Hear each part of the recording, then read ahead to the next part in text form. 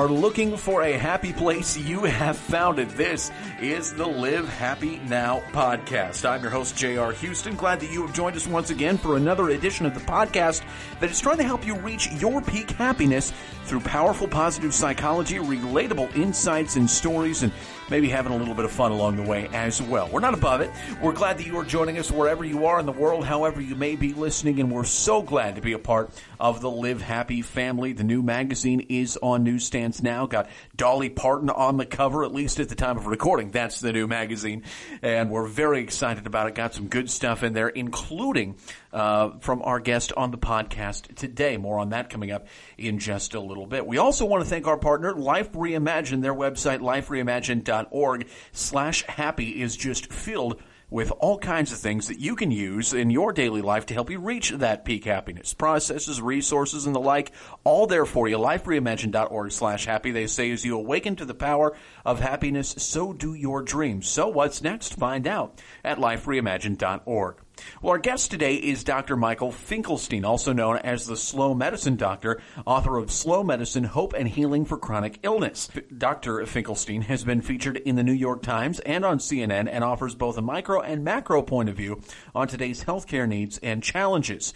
In this episode, Live Happy COO, co-founder, and editorial director Deborah Heiss joins Dr. Finkelstein to discuss the definition of forgiveness and some tools for releasing stress from traumatic experiences or toxic personalities. Dr. Finkelstein, thank you so much for joining us today. I am really excited to have you on the podcast. One of the things I'm really excited about is your column that's coming up in the November-December issue, where you talk about the slow medicine approach to forgiveness. I'm really excited to have that as a piece of the magazine. But I think our readers and our listeners would like to know a little bit more about slow medicine and what the concept is. Could you give us a brief overview of slow medicine? Absolutely.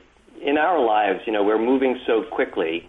The world around us is in this rush, fast is better mode, that actually affects our physical being. Cells on every level are rushing as well, just the way our mind is. And so when we think about illness, when we think about our ailments and diseases, and we want to heal them, what we really need is slow. If fast is the disease, then slow is the medicine. And so the concept of slow medicine is to bring awareness to the fact that if there's anything we can do to cultivate a rebalance of what I'll call the fight or flight response in response to the fast world, the sympathetic overdrive, if we can touch and develop the parasympathetic complementary system that slows that down, shuts that off, we can help our healing. We not only feel it in terms of how our lives unfold, we have more energy, we have more life, but our cells actually resolve many of the things that truly ail us. So essentially what you're saying is the slow medicine approach is a way to combat what has become a very hectic and chronic world where we're basing a lot of our life on how fast we can go and how much we can get done, and reframing it in a way that, a slow approach to healing. Is that what you're saying? No, the approach to healing is slow. It's not a slow approach to healing. In fact, this is I say in my book, it's the best quick fix for your health. I actually don't believe quick fixes the way we think of them, like a pill or procedure work, but there is a way of living that is the most effective and the quickest way to get to the other side of this fast world, and that's learning to live in balance. It's not to become slow and sluggish, though. It's just, by contrast, a little slower than the way the world actually moves us. If you think about it, despite all the modern advances in technology, including medicine, we're still suffering collectively on the planet from more chronic illnesses and diseases than ever before. What is that? Why is that? We can point to the environment and the toxins. We can point to, a lot of things, infections and strange diseases and natural, cataclysms that are hurting us. But the fact of the matter is the way our bodies respond to any of those things is jeopardized by the fact that we're in this rush, sympathetic overdrive state. And that is making anything we're exposed to more likely to hurt us.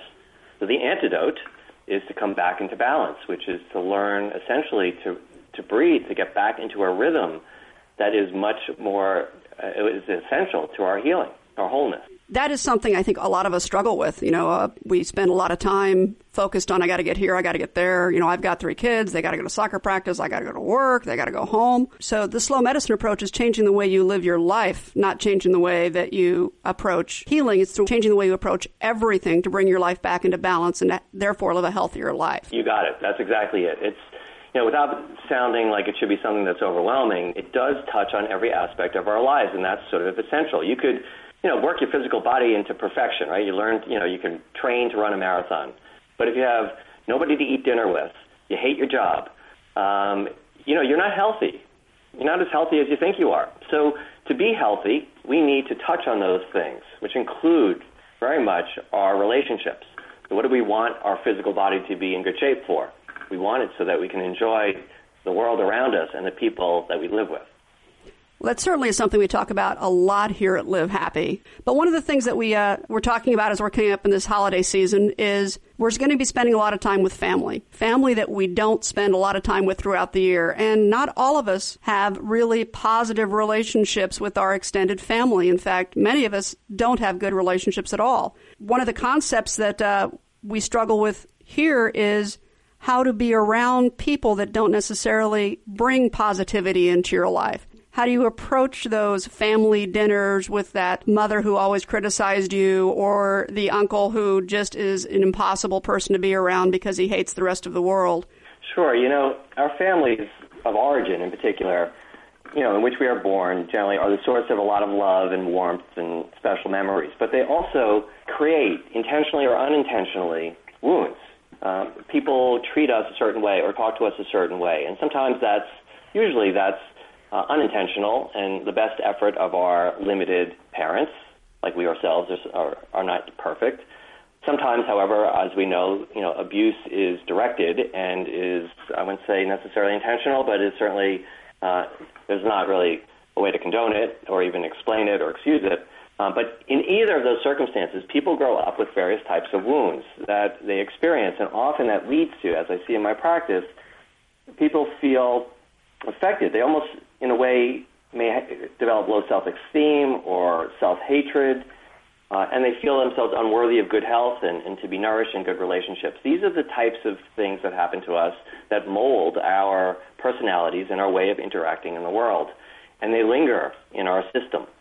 As we age, we may recognize them mentally, emotionally. We may see them in relationships that are rocky. We may have difficult memories, and I see people develop diseases as a result of some of those wounds because the mental processes that we're affected by, especially those that are deep and traumatic, actually can stimulate the cells of our body to do things or make them vulnerable to do things that lead to what we now see as, disease. So the wounds, these are wounds. So you can be cut by a knife, you can be infected by a bacteria, or you can be screamed at enough times as a young child to develop, a sensitivity, a sore point that becomes part of who you are. What are some tools that you found that allow people to get through this core wounding? How do they move through this to have a more positive outlook or to have it, at least at basic level, quit affecting their physical health? Well, putting this again, as you said, into the context of slow medicine, which is to understand that the healing that we need when we identify something that hurts us is to touch on enough aspects of ourselves to improve how our cells on the physical level, respond to an injury. What's interesting, those wounds, when it comes to families, also affect our mind and our mental, emotional state. So we see on several levels already that there are manifestations of those insults. And so the first aspect, to answer your question, is awareness. It's just understanding that this is really happening, that there are real phenomena, and that sort of accepting the fact that while psychotherapy can be useful, couples counseling and family counseling can be useful, we also need to take care of our physical body. We need to identify where in the world we fit, meaning what is our personal life purpose. We need to develop other relationships, friends, community. We have to have a relationship with the natural world and the rhythms and cycles of nature. Most people want to and appreciate a divine principle and have a practice there. And so to actually help heal the relational issues, we want to touch on all those other things. So the practices include, there's a number of them, but what I help people do to cultivate this inner peace and tranquility is a number of different things, like writing or practicing meditation, or people can become, devoted to, a skill set, whether that's athletic or creative.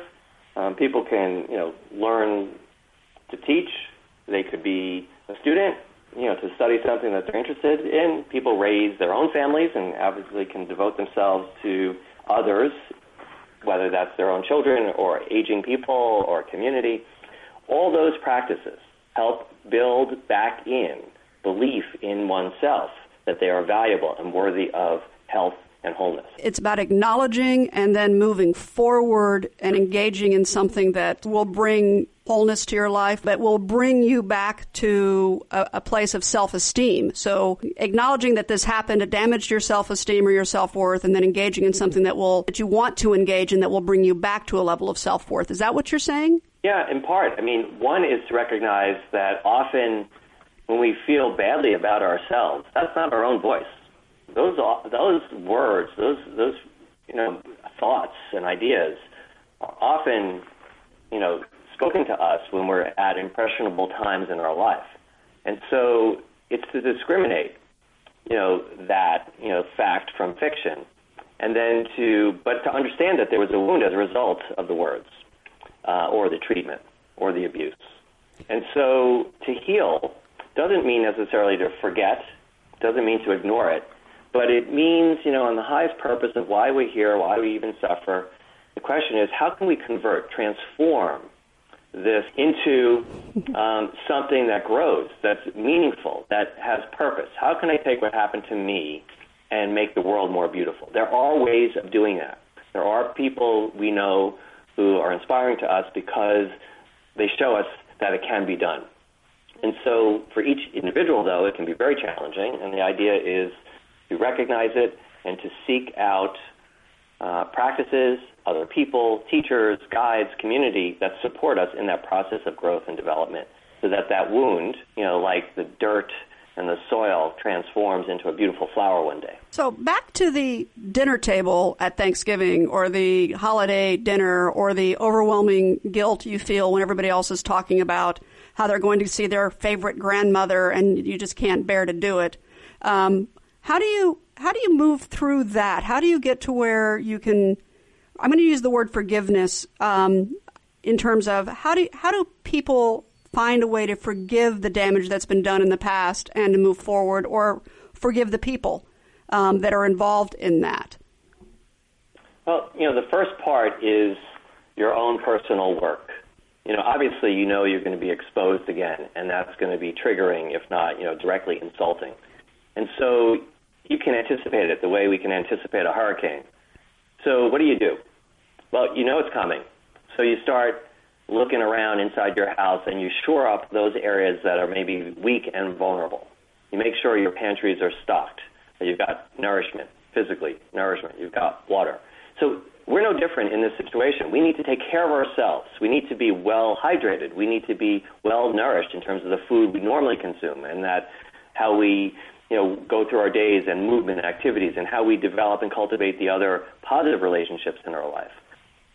Then we may need to acquire practices to deal with the wind when it blows hard, like, to breathe, to let things fall off our back because we know it's coming.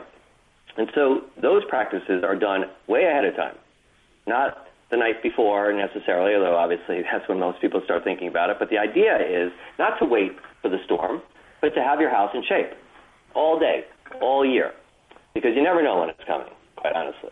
Thanksgiving and the holidays in general are predictable.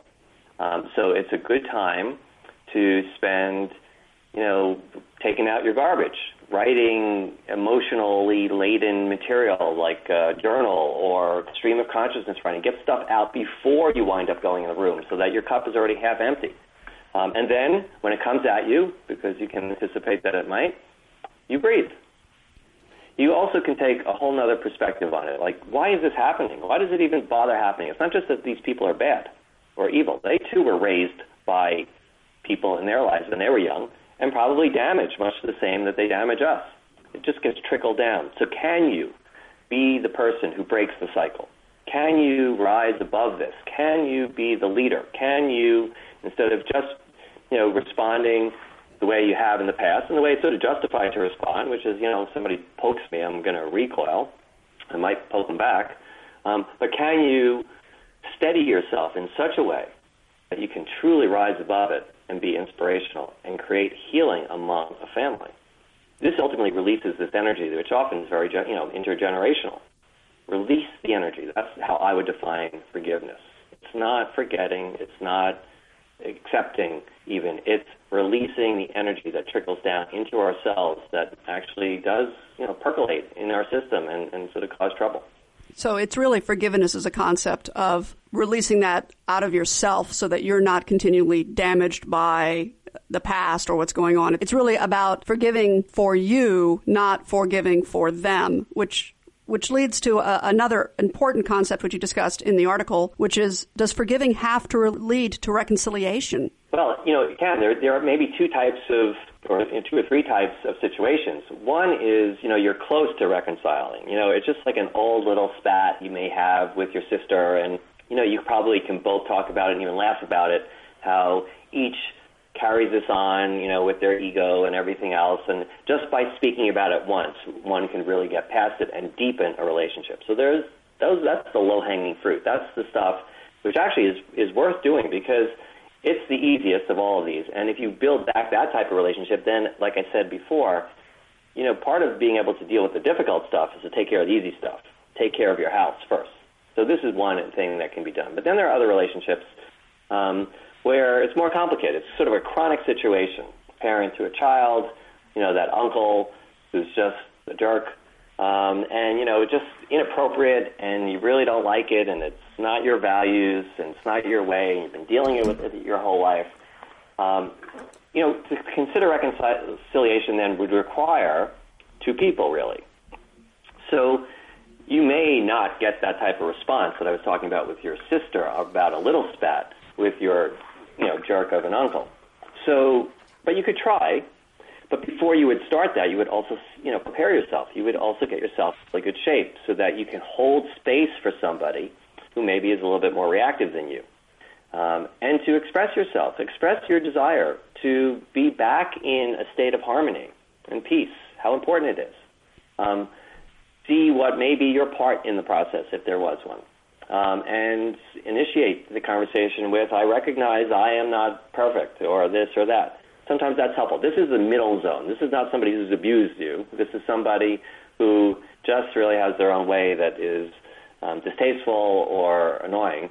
And you can conceivably get back to some degree of reconciliation there. And I challenge people to try because it is so wonderful when it happens. It restores such harmony and wholeness. Again, the word health is from the Anglo-Saxon root word halen, which means whole.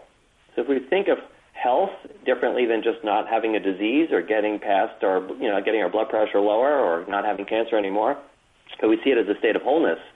It's those physical things plus really good relationships. The third, which might be, the category which is an abusive relationship, frankly, I don't think reconciliation is the issue here. One cannot condone certain behaviors. I mean, you can forgive. And this is when you get to your point, which is forgiveness is for you in that scenario. This allows you to release how that energy has affected your cells. Can you, just, in a way, as difficult as it may be, say, I am going to find a way to keep myself as whole as possible and to live on and not allow this energy to plague me any further. That is much more difficult, very challenging, and usually takes some support. But it also can be done. This is the inspirational people who somehow rise above tremendously difficult circumstances in their lives, meaning in terms of how other people have treated them. That's very good advice. I frequently get asked when I'm being interviewed, how do you forgive? Because we talk about forgiveness as one of the tenets of living happy. And I frequently get asked that question, and I think that's probably one of the best responses I've heard. It's letting go of the energy. I really love that as a response. Yeah, well, that's what it is. Everything is energy, quite honestly. Anything that hurts us, there are physical properties to it as well, but even the physics imply that there's an energy. That's how, a bullet penetrates a wall. It's energy. There's a mass object, it's true, that goes through it, but something propels it. This is the nature of life, is that we are affected by the energy. Now, that energy can move physical objects, but it also has this other effect on us because we are much more sensitive than just physical. So we have these other components, which is our mind and our thoughts. And in fact, that's where most of our life exists, what we think of it, how we feel about it. If we didn't know we have, an infection for the first 2 days before it manifests, we don't know we're sick. We don't think we're sick. 2 days later we get the flu because it was, percolating in our system. So, awareness makes it real. So once it's that, we recognize that the opposite is true. We can get rid of the real physical phenomena if we work the energetics as well. It's not one or the other. It's sort of both, but it's not, but there is definitely a strong energy component. And that's the good news, because there's a lot of work we can do there. We don't even need the person to be present to do that. Is there anything else you'd like to share with our listeners? Think about setting the intention and speaking to those people in your family right away who would appreciate this. So I'm sure there's a group, maybe a minority, but maybe there's 2 or 3 other people who could offer this as not only an intention that you do privately, but then maybe try at the meal that you sit down and consume to take a moment, in addition to the usual prayers and offerings of gratitude, talk about the healing nature of family and how profound it can be and how everyone usually is hurt in a family in one way or another. And if we can devote ourselves in some little way, each and every one, to get further along the course and support each other in our growth and evolution. Imagine if all the families in your community were doing that same thing, how much healing there would be, and then how that would affect the world. That would be my wish. Well, Dr. Finkelstein, thank you so much for joining us today. I want to encourage all of our listeners to go to slowmedicine.org and check out the Slow Medicine Foundation. They'll be able to find information on a slow medicine approach to health and wellness there. I want to encourage all of them to check that out, because I do think that you're onto something, that it's changing your way of life by slowing down a little bit to improve your health and all aspects of your life. Very interesting stuff from Dr. Michael Finkelstein and Deborah Heiss. Well, if you'd like to purchase a copy of Slow Medicine, Hope and Healing for Chronic Illnesses, or get a free sketch note from this episode, please visit livehappynow.com. And if you have heard anything that you've taken away from this episode that you think is going to help you, or you've heard some things that haven't been on an episode and you'd like to hear them on an episode, we'd like to hear that too. You can reach out to us in a multitude of ways on Twitter at LiveHappy, Facebook.com/LiveHappy. You can find us on Instagram, if a picture would help, by going and searching My Live Happy, or you can send us an email, podcast@livehappy.com. For Dr. Michael Finkelstein and for Deborah Heiss, I'm J.R. Houston saying so long, and remember to always live happy.